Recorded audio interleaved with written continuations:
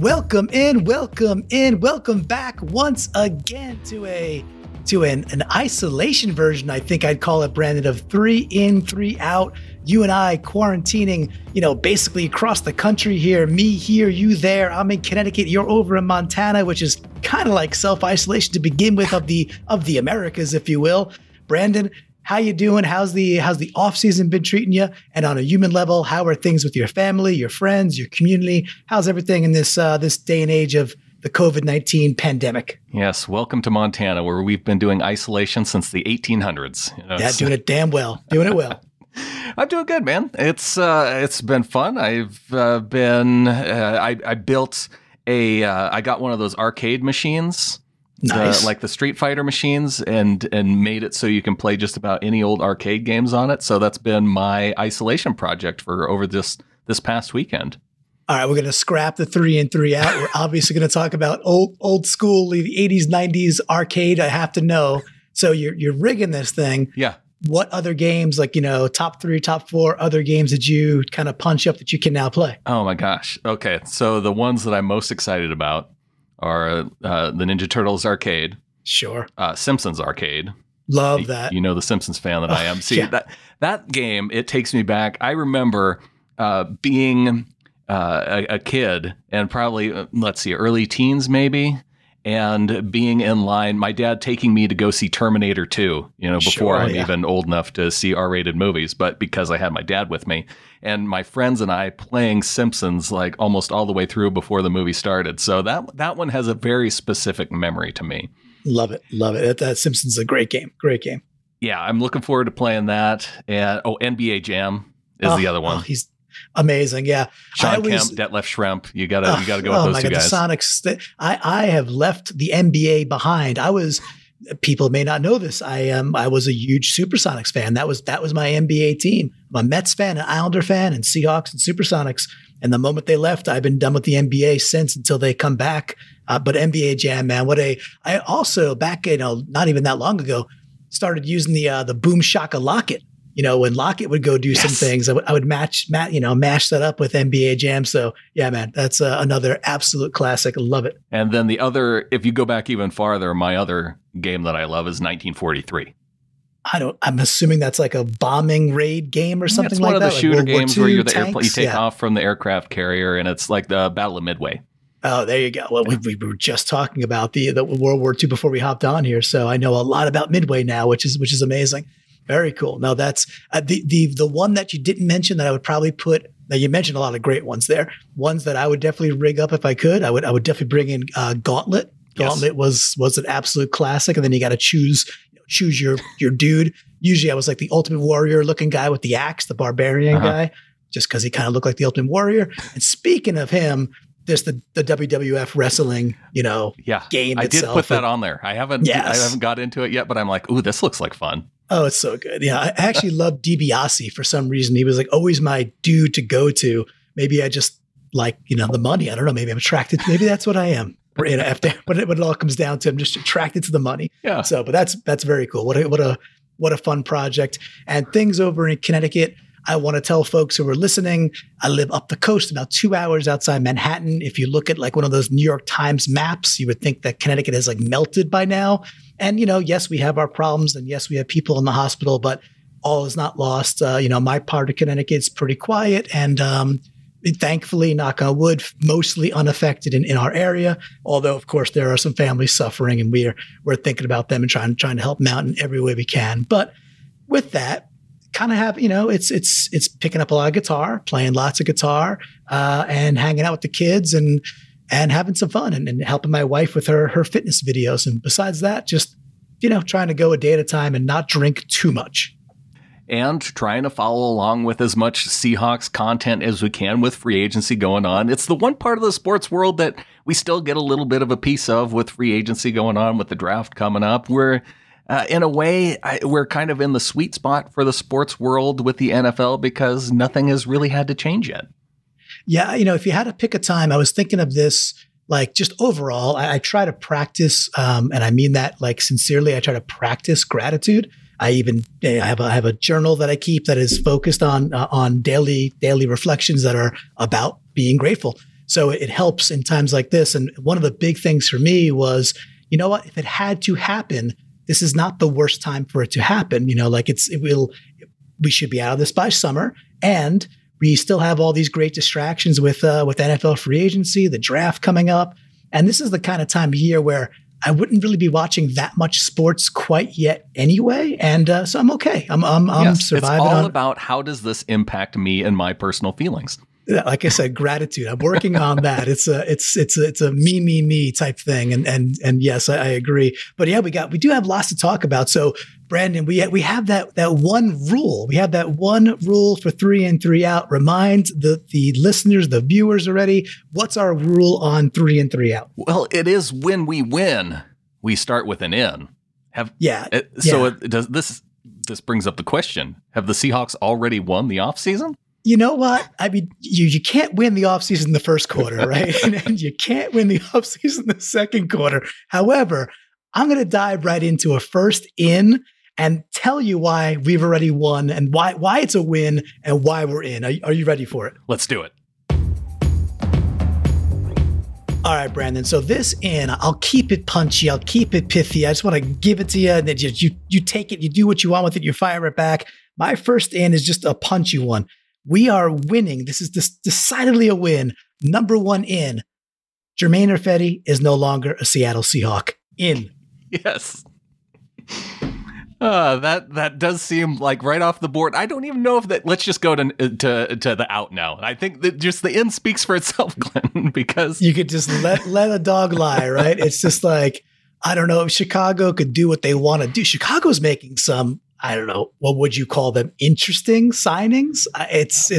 They're having a very bizarre offseason in my opinion. The Chicago Bears are doing things. They are doing all the things, and it seems to be a lot of the wrong things. Paying Jimmy Graham a whole bunch of money. I mean, what did they give? Still $9 million a year for Graham? Was that $9 million guaranteed, and it's 2 years, $16 million total. Oh my Bringing goodness! in Nick Foles. I mean, that's a C, maybe. That could end up being a D plus. Maybe it's a C plus at the max. In a year when you've got other quarterbacks out there too, it's not like you can't just go grab Cam. I know there's people that feel one way or another about Cam, but Cam or Foles, I'm sorry, give me Cam Newton all day on that one. So is the in that the Seahawks aren't the Bears? Because that's No, okay. It's not that. It's 31 other teams are not the Bears. It's just that Ifedi is no longer a Seahawk. That's it. That's the id. And you know what? I like it. Let's keep it there. Everybody who listens to this show, I'd say mostly everybody, they get it. we could just leave it there. We will never have an Ifedi out again on this podcast. I hope to God that you're right. All right, so 3 in, 3 out for those that don't know it. Maybe this is your first time coming to it.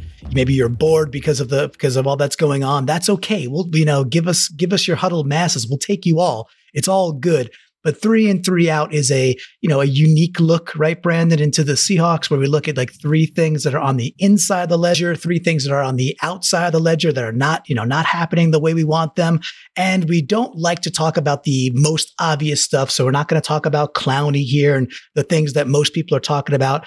Yes, I want Everson Griffen too. We're not going to talk about Everson Griffen. Those are kind of the things that everybody is chatting about. So this first out, I think, really qualifies into that nook and that cranny. And it might come as a bit of a surprise or a shock. My first out is, I'm not even going to qualify it. Let's put it out there.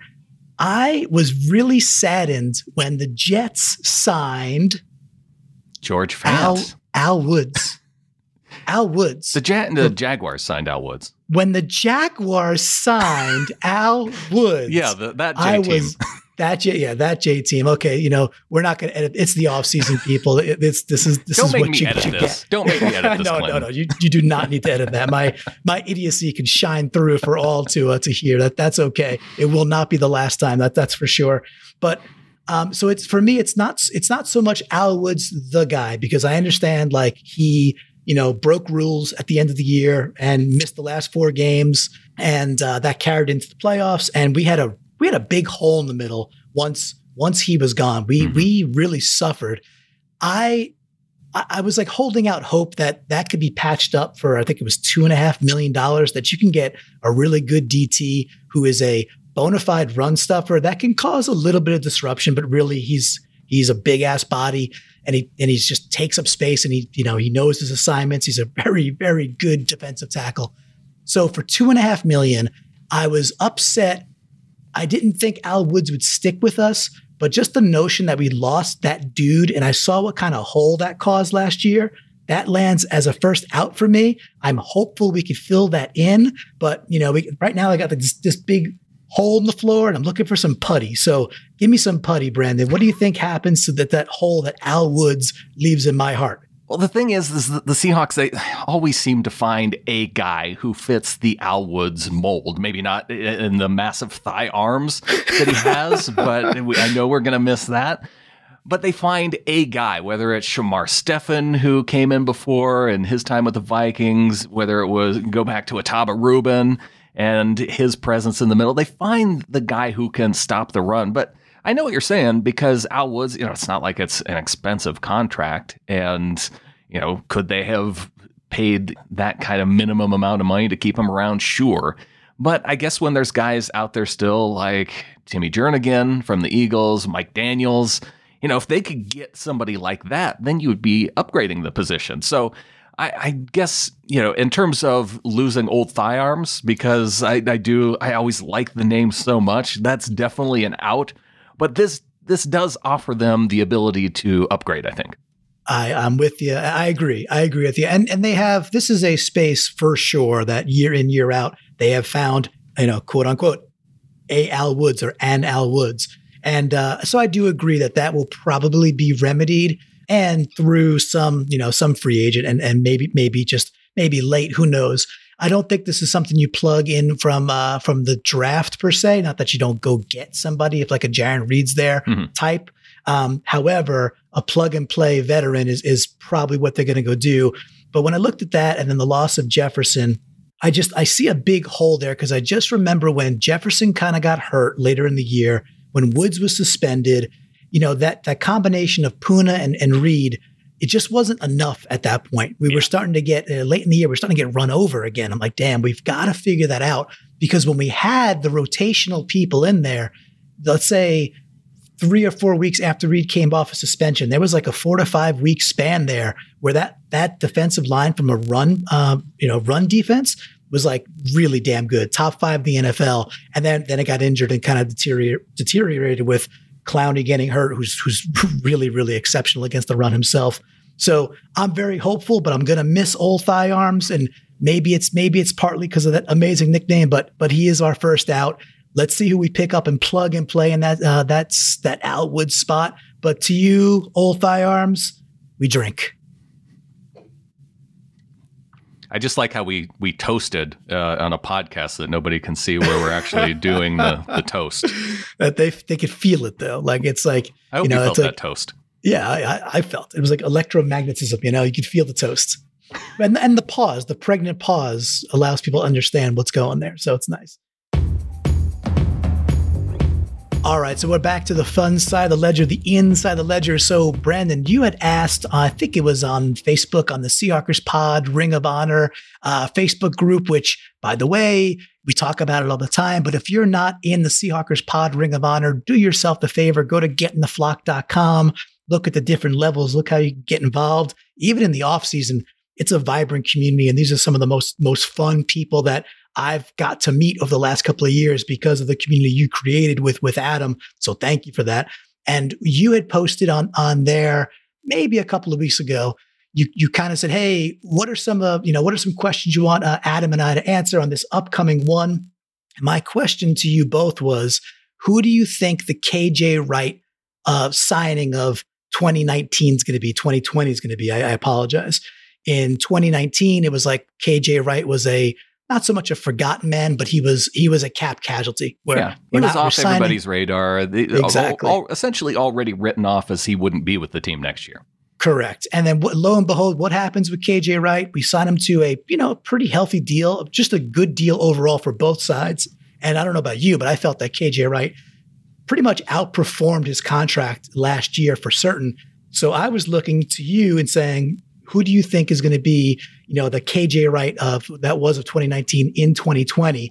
And with that in, Brandon, you could probably guess where I'm going. Who do you think the in is?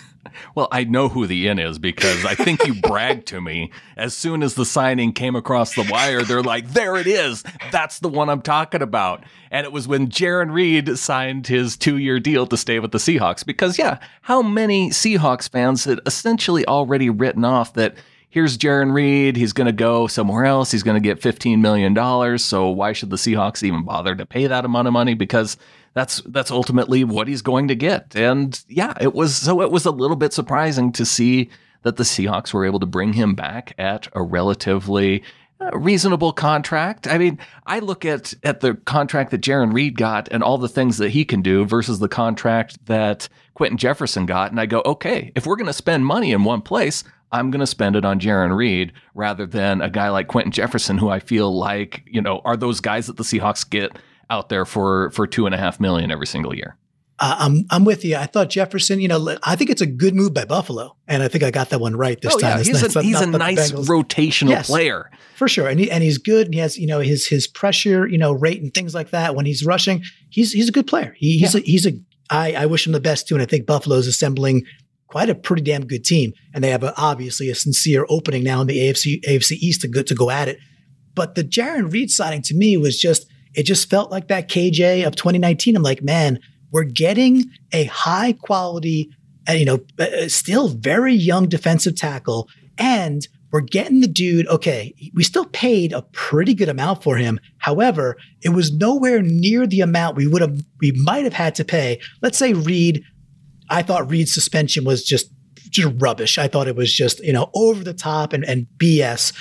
But in retrospect, or the silver lining is that kept him off. His numbers were obviously very, very depressed. We just talked about when Woods went out, when Jefferson got hurt and Clowney went hurt, Reed was not as effective throughout the 2019 season. So his stats don't look as good as they could have. But if that dude went out last year and let's say had 8 or 9 or 10 sacks again, which he's clearly capable of when he has some surrounding pieces, Reed would be like an $18 million, $20 million a year guy, and it would be sayonara. No way we could re-sign him. So I'm actually really hopeful that we got a dude back for 2 more years who's still really young, who is clearly a damn good, run defender, who can put pressure on as long as he has some complementary pieces, or rather yet some lead pieces around him where he doesn't have to be the guy. And I think Reed's going to give us 2 solid years of football. So I love this move. I thought it was I was off my rocker, happy that they went back to Reed. It's a big in for me. Anything else you want to add in terms of the Reed front? Well, it's just the fact, and I just wanted to go back to the Jefferson thing, and I don't know if there's really, I know I compare those two, they play different positions. Yeah. But it's just the idea of Quentin Jefferson. I talked about him being a complementary piece, a guy who plays 45 to 55% of the snaps. But Jarran Reed, you go back to his 2018 season, and he's in there for almost 80% of the snaps. So that's a guy that you're paying him the extra money, but you're getting a whole lot more production just in terms of the time that he's on the field. He's not a guy that you really want to bring off the field on. You want him out there on first, second, and third down. Yeah, I agree. The dude is that kind of player. And if things, I know things are not in a vacuum, but if things were in a vacuum and you're like, would you rather have Reed and Irvin or Reed and Jefferson? You know what? Nope. Give me Reed and Irvin. I'll take that package. I think it's a better package. I think it more fits what we need to go do. And I don't even have Irvin on the inside. It's a little foreshadowing that it's another one of our biggest signings so far. That one's not even official yet. We're still waiting for the official announcement on Irvin. The announcement or the numbers, or is that what they are? Are they kind of one the same? I think they're kind of one and the same. But they haven't. They've made all of the other moves that we got, kind of leaked out through the media before they had been officially announced by the team. Those have all happened except for Bruce Irvin. Interesting. I wonder if it's a physical thing and they just can't happen at this point. Could be. Confidence is high. Or they're being a little bit sneaky, because they can be at this time. Yes.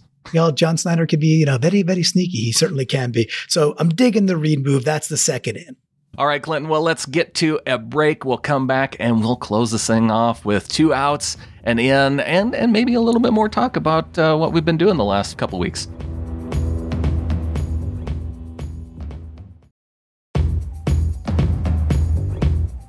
All right, so we're back on the outside of the ledger, Brandon. Okay, the outs, again, I want them to be a little bit punchier and just kind of throw them your way. 88 mile per hour fastballs. Maybe it's a curveball. Maybe it's a screwball. I don't know. You tell me as it comes at you. I don't know what's coming. This is why the baseball analogy is so perfect. Exactly. Unless I'm the Houston Astros. Unless you're the Astros. And, behind me is my daughter banging cans back here, showing you what's coming. You know a little bit what's coming because I did ask you for a phonetic spelling of this earlier. However, here's the thing for me. I was not a huge fan of the 6 O-lineman package. I just thought it was a little bit overly cute with Fant when they were doing it this year. It may have been somewhat effective, and I understand why they did it. The reasoning for me was we didn't have a blocking tight end.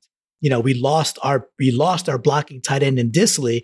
Luke Wilson, in my opinion, is pretty much friggin' worthless. I don't really understand that re-signing.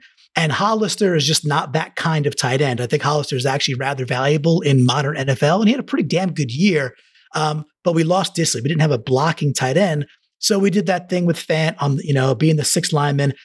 But Brandon, I don't get why we go out and sign Cedric Ogbuehi to a $3.3 million max contract to take the part of Fant for the rotational 6th O-lineman, which is what I'm reading is probably how they're going to use them. Now, I'd love to understand from you, of that 3.3 max, what does that really mean? Do we know more about that? But I look at Ogbuehi and I'm like, that just seems like money down the hole. I'm hopeful that if it doesn't work out, we can just cut bait nice and early. But right now, as it stands, it's a big glaring out for me saying that's way too much money to give to something that I look at as like a niche package. When we have Greg Olsen and hopefully Dissly back, we don't need a 6 friggin' lineman, because we have 2 very capable blocking tight ends. Yeah, you bring up the cap part of it too, and I think a lot of us looked at that 3.3 initially and said, yeah, for a guy who plays so little, but when the official numbers came out, it's actually a 1-year $2.3 million, so I guess the incentives don't even count as against the cap. I'm sure he has to do something spectacular maybe to get to the 3.3 number that we saw initially. But he got the $500,000 signing bonus. So essentially, if we get into camp and realize that, hey, this guy isn't going to do anything, the Seahawks can cut him and they're just out that $500,000 signing bonus. And if he does make the team, then you're talking about $2.3 million, because I don't know how the roster bonus breaks out exactly, but it's another $500,000 essentially. I got you, but that does not seem, even at 2.3, doesn't that seem kind of hefty for like what you've read about this guy so far? Being like, doesn't 2.3, if he just makes the team and he's on it, seem pretty heavy for a dude that's basically been a washout? He's been a washout, and it seems like it's also some character things and toughness things, and like all we hear about is closing the circle of toughness. I don't feel like this guy does that. I don't know him very well. I'm not coming here trying to profess that I know, Cedric Ogbuehi. I had to ask you how to pronounce his name, for crying out loud, before we got on. However, what I can read and what I can, process was like, that still seems like a lot of money for a dude. $2.something million seems like a lot of money for a dude where, we have other needs that are way more glaring than a 6th O-lineman. Yeah, he started a majority of games for the Bengals in 2016, 2017. He didn't do anything in 2018. I think it must have been injury related because he only had 2 games. And then with Jacksonville all last year, he was around for 14 games, but didn't start in any. So it is a guy that's, yeah, I wouldn't have any high expectations. But when I look at a team that just a few years ago paid Luke Joeckel 1 year, $8 million versus Ogbuehi, who's 1 year, maybe 3, probably only 2 if he stays on the team. That's kind of a win. I think because he was a top half of the draft guy, he's still earning money based off his potential. Yeah, his pedigree is still carried him forward. My hope here is, it's maybe a double-sided hope. Number one, maybe I'm just dead wrong and he's valuable. That's actually probably the best case scenario. Or he's trash, like my gut is telling me. We cut him. We don't take a big hit. And Dissly and Olsen are, really a great 1-2 that we're looking for with Hollister as a 3rd. And I actually don't also understand the re-signing of a 4th tight end, except for the fact that maybe Dissly is just not going to make it back in time, and they already kind of know that. That's very potential, but I really don't understand the. And I think John Schneider is probably just a huge Undertaker fan, and he knows that when Luke Wilson, when he gets that call, he's going to post the Undertaker GIF. And that's just going to inspire him to keep going. But the Luke Wilson sign, it doesn't offend me. It's one of those things that if he doesn't make it through training camp, it's not that big of a deal. And like you said, it's kind of insurance, I guess, for Will Dissly. It might even be insurance that if they find a guy in the draft that they really like, they're able to take him, then they can move on from him with pretty easily.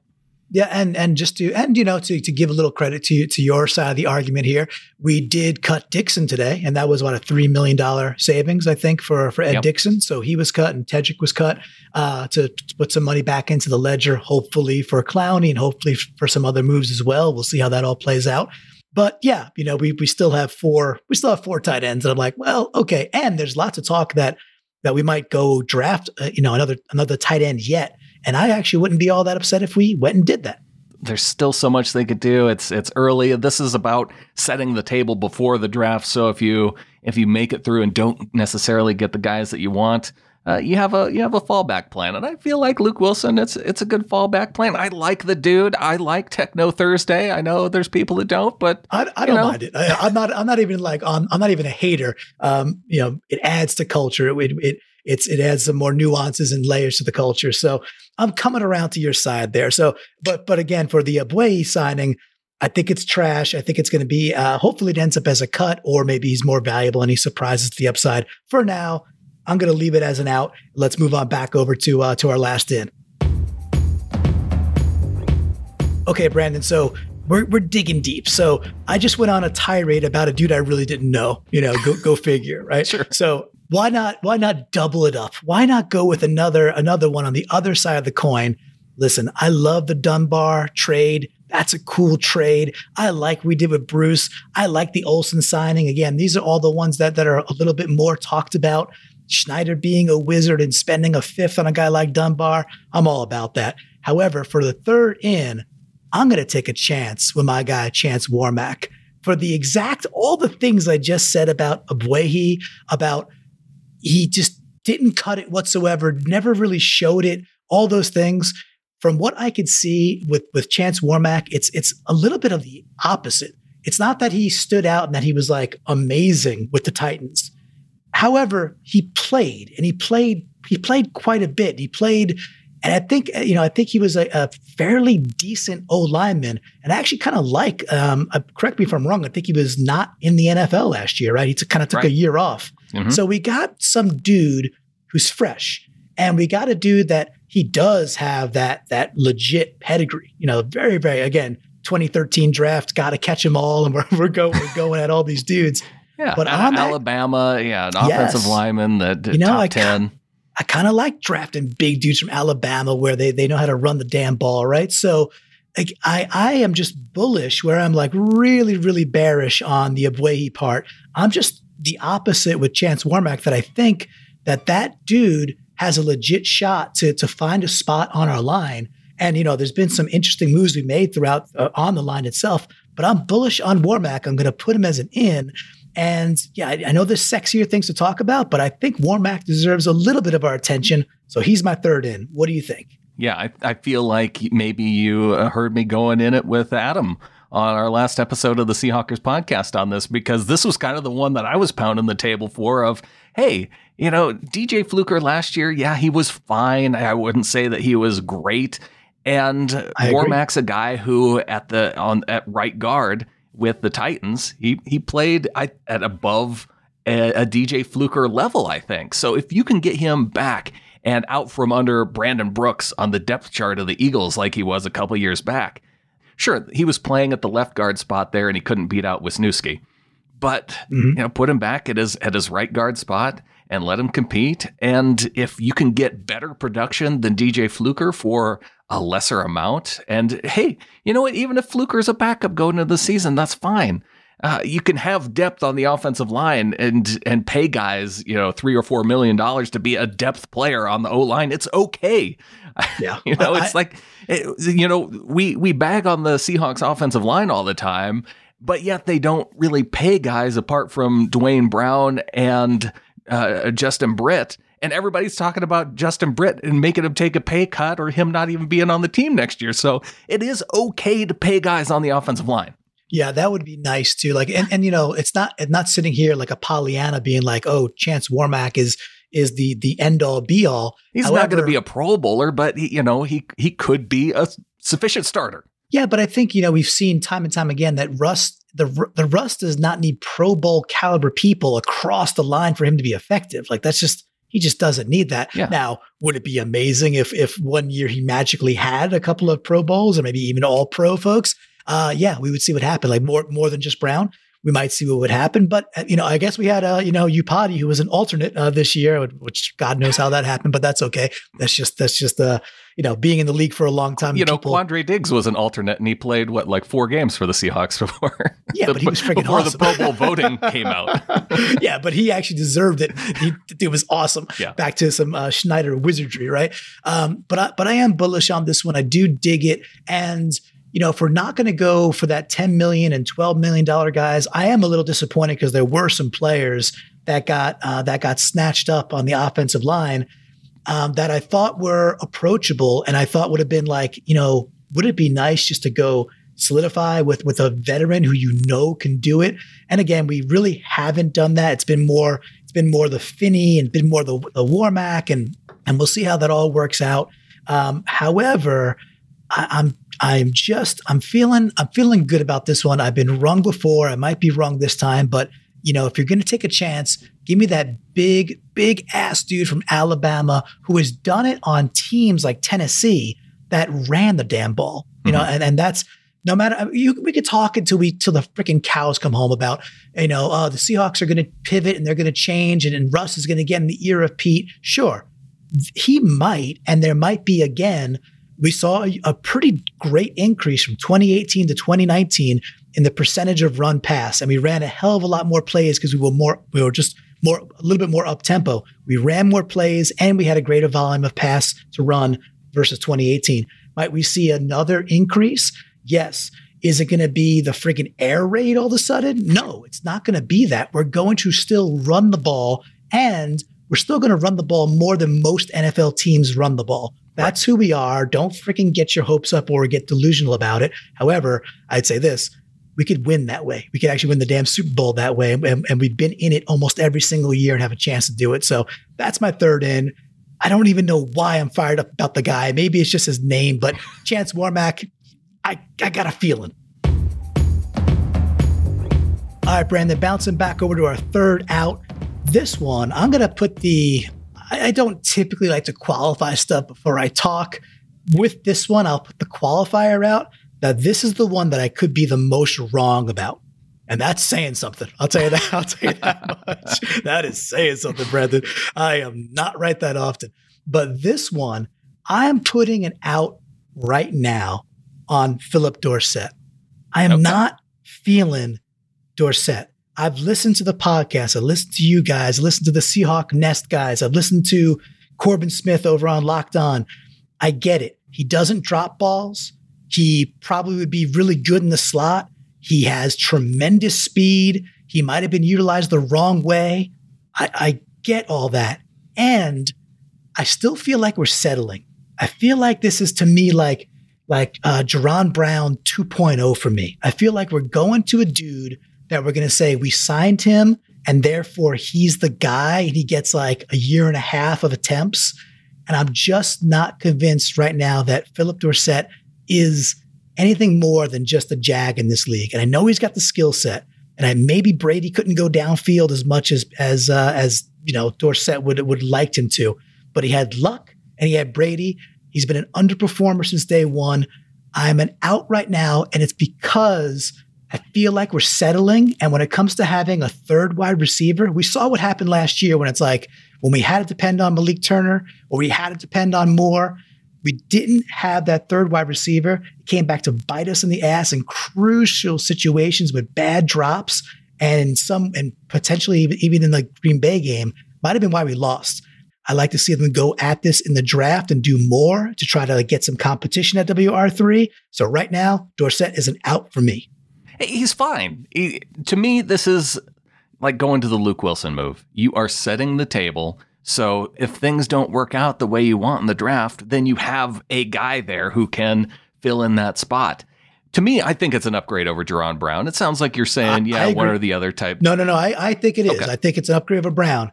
It feels brownish to me, and I want it to feel better than that.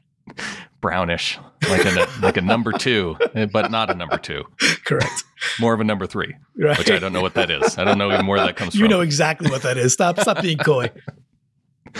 But Dorsett, I don't think we're going to see any kind of wow production factor out of him. If he can be the guy who's like Ricardo Lockett or Jermaine Kearse, then I think that's where I see him filling that role. And then you hope that something positive can come out of the draft, where maybe they pick a guy in the 4th round and he actually sticks on the team and makes some plays, or maybe one of your 7th round picks from last year ends up playing like a guy that you thought was going to play this year who didn't play this year, and John Ursua. Yeah, that was one of my many let's call them bold predictions. Yeah.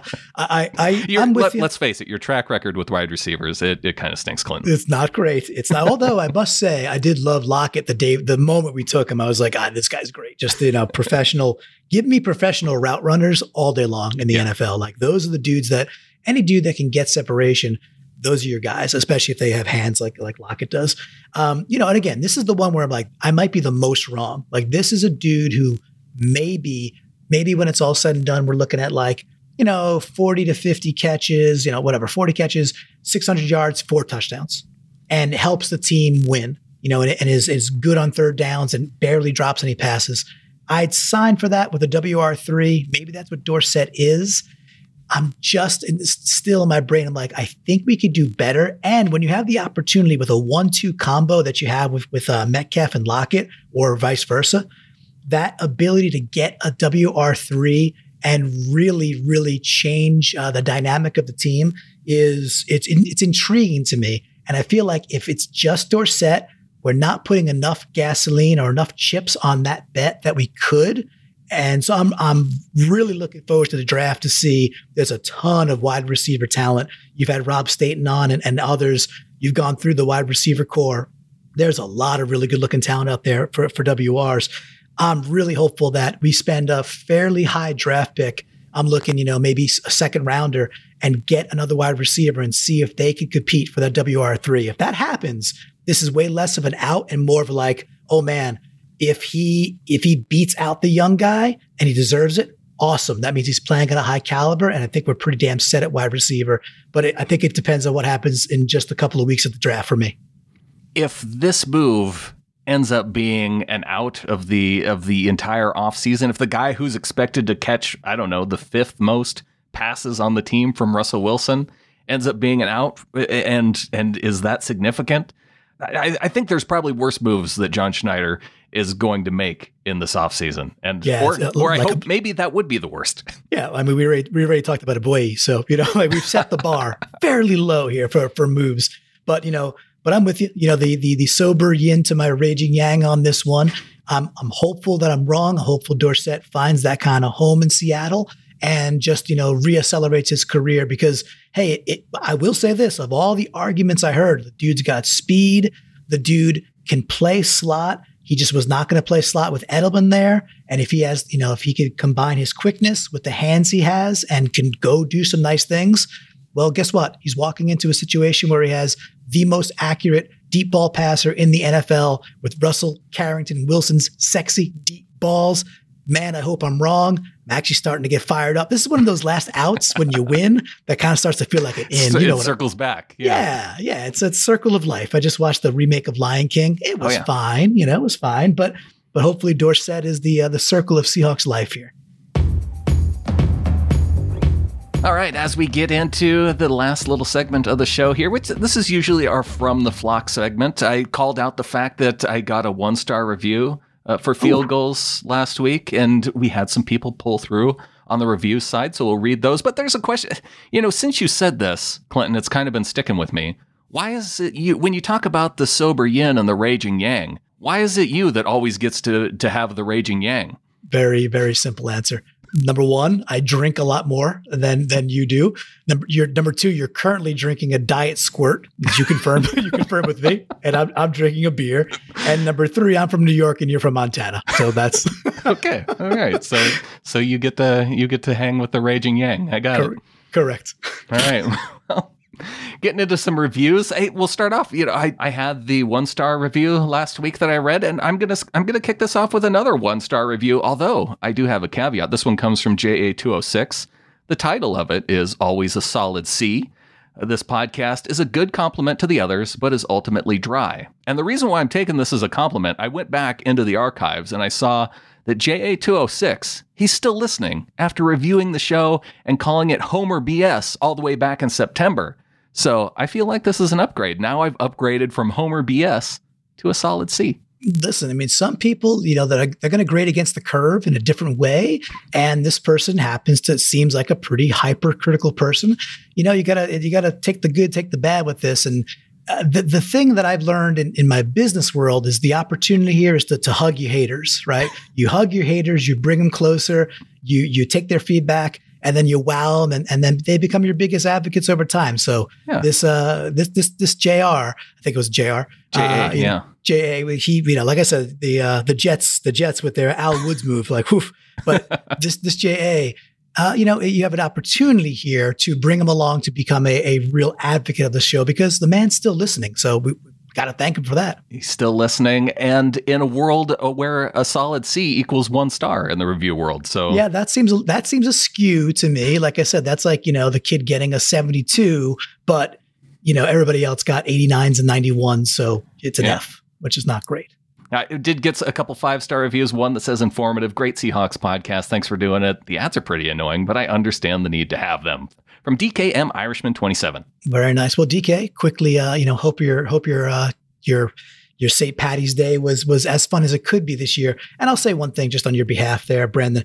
In terms of ads, that's what pays the bills, right? So like when there's podcasts and obviously with field goals, they're supported by ads. And by the way, there's a beautiful little skip 30-second button. Not that we want to skip past any advertisers, but it's right there. It's kind of like your blinker on your car. Like if you want to tell me it's there. It comes with the vehicle. It's right there. You could tell me you're going left or right, as opposed to just warning me with your fender, which is not the best way to do it. And if you want to skip the ads, you could just hit the 30 seconds and maybe once or twice, and voila, you're back to Brandon's amazing voice. People always think that radio is this great invention, but there's also a volume knob on said radio that I've used for the entirety of my radio listening experience, that when like an annoying ad comes on, I turn the volume down. It's like using the skip button, except you just get to listen in silence for a little bit. It's, see this once again, this is why you're the sober yin. You're proving my point here, Brendan. And one last one says, my favorite Seahawks podcast. Thank you for this awesome podcast and best wishes all the way from Austria in Europe. Go Hawks from Friction 1985. I like everything about that. I like the year. I like the handle. I like Austria. Well done. 1985. Good year. That's a great year. That's like, takes me to what I've been watching over these last few weeks. A lot of people, Tiger King apparently is the thing that everybody's supposed to watch right now. I haven't watched it yet. Me neither. So I don't know, but it does feel like everybody's talking about it. And that's what, like I said, it's the thing that everybody apparently is supposed to watch now. I don't know how that happens. It just does. And, but I've been watching Goldberg's, talk about 1980s. And that show takes me back. I'm watching that and Schooled over these past couple weeks. Schooled, I haven't seen yet. Goldberg's, I think, is well done and funny and definitely has that great, they capture its, right?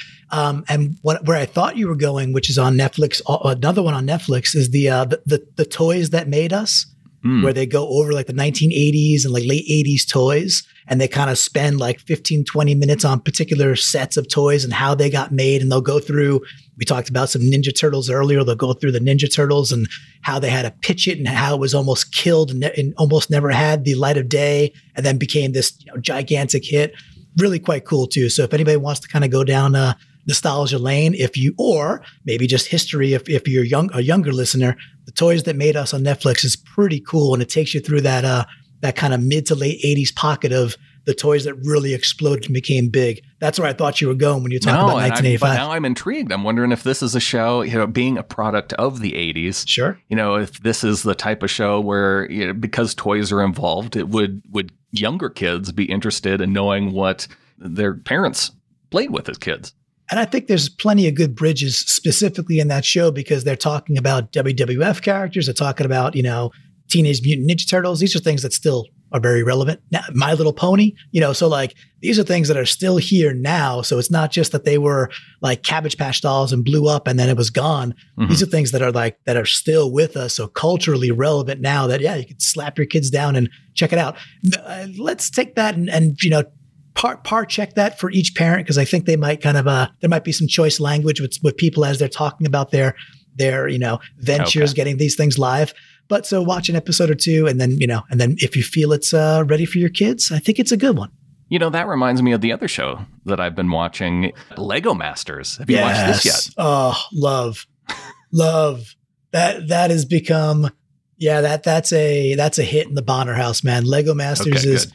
Now typically we watch it like the day after because although with the whole quarantine, it's been like, well, what the hell does time mean anyway? My kid's got to go to virtual school the next day. So sure, stay up. Sleep in. Yeah, it's whatever. Just roll out of bed and do what the parents do. Just roll out of bed and show up. Showing up is half the battle. But yeah, Lego Masters, Brandon, that I think they just captured it. There's been so many of those, just competition shows throughout the last decade now. And yet between Will Arnett and then just it being Lego focused and the team dynamics and the challenges they bring, it's a home run for me. I think Lego Masters is like my favorite of the challenge shows that I've seen probably in the last 5, 6, 7 years. It's wonderful. Yeah, Fox has kind of hit it out of the park with that hour-to-hour time slot with The Masked Singer and Lego Masters in our household because those are like the back-to-back family shows that have been a go-to for us. I thought I wasn't going to like The Masked Singer because I'm not a huge fan of karaoke. Like it's just like, I like live music. I actually love live music. We'll go see live bands. And I like, going to see like a 2-piece acoustic and it's, 2 dudes or a guy and a girl and they're doing their thing and they're harmonizing in a bar and I'm drinking a pint. That's wonderful. Like I will eat that up all day. And yet karaoke kind of just bugs the crap out of me. However, The Masked Singer has some pull to it. And I'd say again, kind of, the other piece that I didn't expect is that it's introducing my kids to music they haven't heard yet. So they go hear a Stevie Wonder song or they go hear an Elton John song or whatever it might be that they hear and then they're singing it the next day and I'm like, well, they would not have been exposed to a really kick-ass Stevie Wonder song if not for The Masked Singer. So if that's all that happens, that's a win in my book. They're getting exposure to some really good older music that just really probably wouldn't be hitting their ears quite yet. You know what? That's a good point about it because now it's popularizing some of those older songs. Yeah, and frankly, the costumes are really cool. Like they're really detailed and very well done. And then again, the smattering of judges like Ken Jeong he's funny as hell. Yeah, and then the celebrities that they've gotten too. Because I think the first couple seasons, my kids have kind of struggled because they didn't know who a lot of the people were. But then JoJo Siwa was one of the characters, and they knew almost like as soon as she came out and was dancing and doing her kicks in the T-Rex costume, they're like, "Oh my gosh, that's JoJo Siwa!" I'm like, I don't even know who that is. Yeah, I had to Google a couple things like, "Oh, she babysat for the Kardashians." I'm like, "Oh, you know this?" But I question my parenthood. You find out things about your kids this way too, I guess. Yeah, it's a real path to discovery is what it's been for the Bonners. But I agree, man. They got a 1-2 punch there with those two that just they've hit some magic and I think they kind of know it. But they got some great characters. Lego Masters to me is the A1 of the group, but as a 1-2, it's a little Disley Olsen. Let's put it that way. They're both high quality. So what's going in? What's playing in the Bonner household on your playlist? We talking music. Is this where we're going? No, on your TV, on your watch list. Okay, yeah. So I have a hard time with like reality TV, and I wouldn't put Lego Masters in the realm of reality. That to me is that's competition. Competition challenges are different. Obviously, it's got a realm of reality, but I'm not talking like Big Brother type stuff. So I'm not into the Tiger King yet. I probably won't get into it. I'm a sucker for history. So on Netflix, there's a new series that's like, I think it's called like The Biggest Events of World War II in Color. It just came out. It's a 2020 or 2019 thing, late 2019. It's a Netflix original. So I love WW2, warfare stuff, and it really covers the biggest stuff. So it's like the Battle of Britain, the Battle of Midway, it's the Blitzkrieg, it's Normandy, but they're going deep enough that I'm learning even brand new stuff that I had no idea about. I'll give the listeners a for example. So for example, after France had fallen to Germany, I had no idea that Churchill ordered the British Navy to bomb the French Navy like 4 or 5 days after France had, waved the flag and gave up. He pulled into Algiers, into the port, and the British Navy sank the French Navy ships, killing 1,300 French soldiers about 5 days after the French gave up, strictly because he could not let Hitler get his hands on the French Navy because it was so capable. I never knew that. It's like, imagine that happening today, where like they were their number one ally 5 days ago. They roll up into Algiers and they blast in the smithereens, killing 1,300 Navy people, whatever that is in French. I don't speak French, and sinking a bunch of their ships. That blew my mind. Yeah, I don't know what the French word for sailors is, but I know the American word is sailors. That's very that's very good. So, but that is what's on at least my playlist. So not that that's a family affair for certain, but that's what I've been digging into the last couple of, let's say, 5 nights. Well, right on, Clinton. Thanks for pitching the getintheflock.com. I know not only have we been getting together on the Ring of Honor Facebook group, but the Slack group has been getting a little bit more active. So if you're not a Facebook person, there's the Slack group that will send an invite to you if you go to getintheflock.com and listen to the next episode coming up of the Seahawkers podcast. We're going to be starting at least monthly giveaway, maybe even a little more semi-regular type giveaway for those of our folks who are in the flock at getintheflock.com. Awesome. Yeah, great group. Always a pleasure to talk with you, Brandon. Be safe out there, have fun, and hope everybody in your community can be as well as they can be, and that everything we're going through is over as soon as it possibly can be over. And then we get back to just fun and barbecue and the warm weather. And then we hit the summer, and then we're into football, and then we're talking Seahawks a lot more. And I think with that, there's only one thing left to say. Go Hawks. Go Hawks.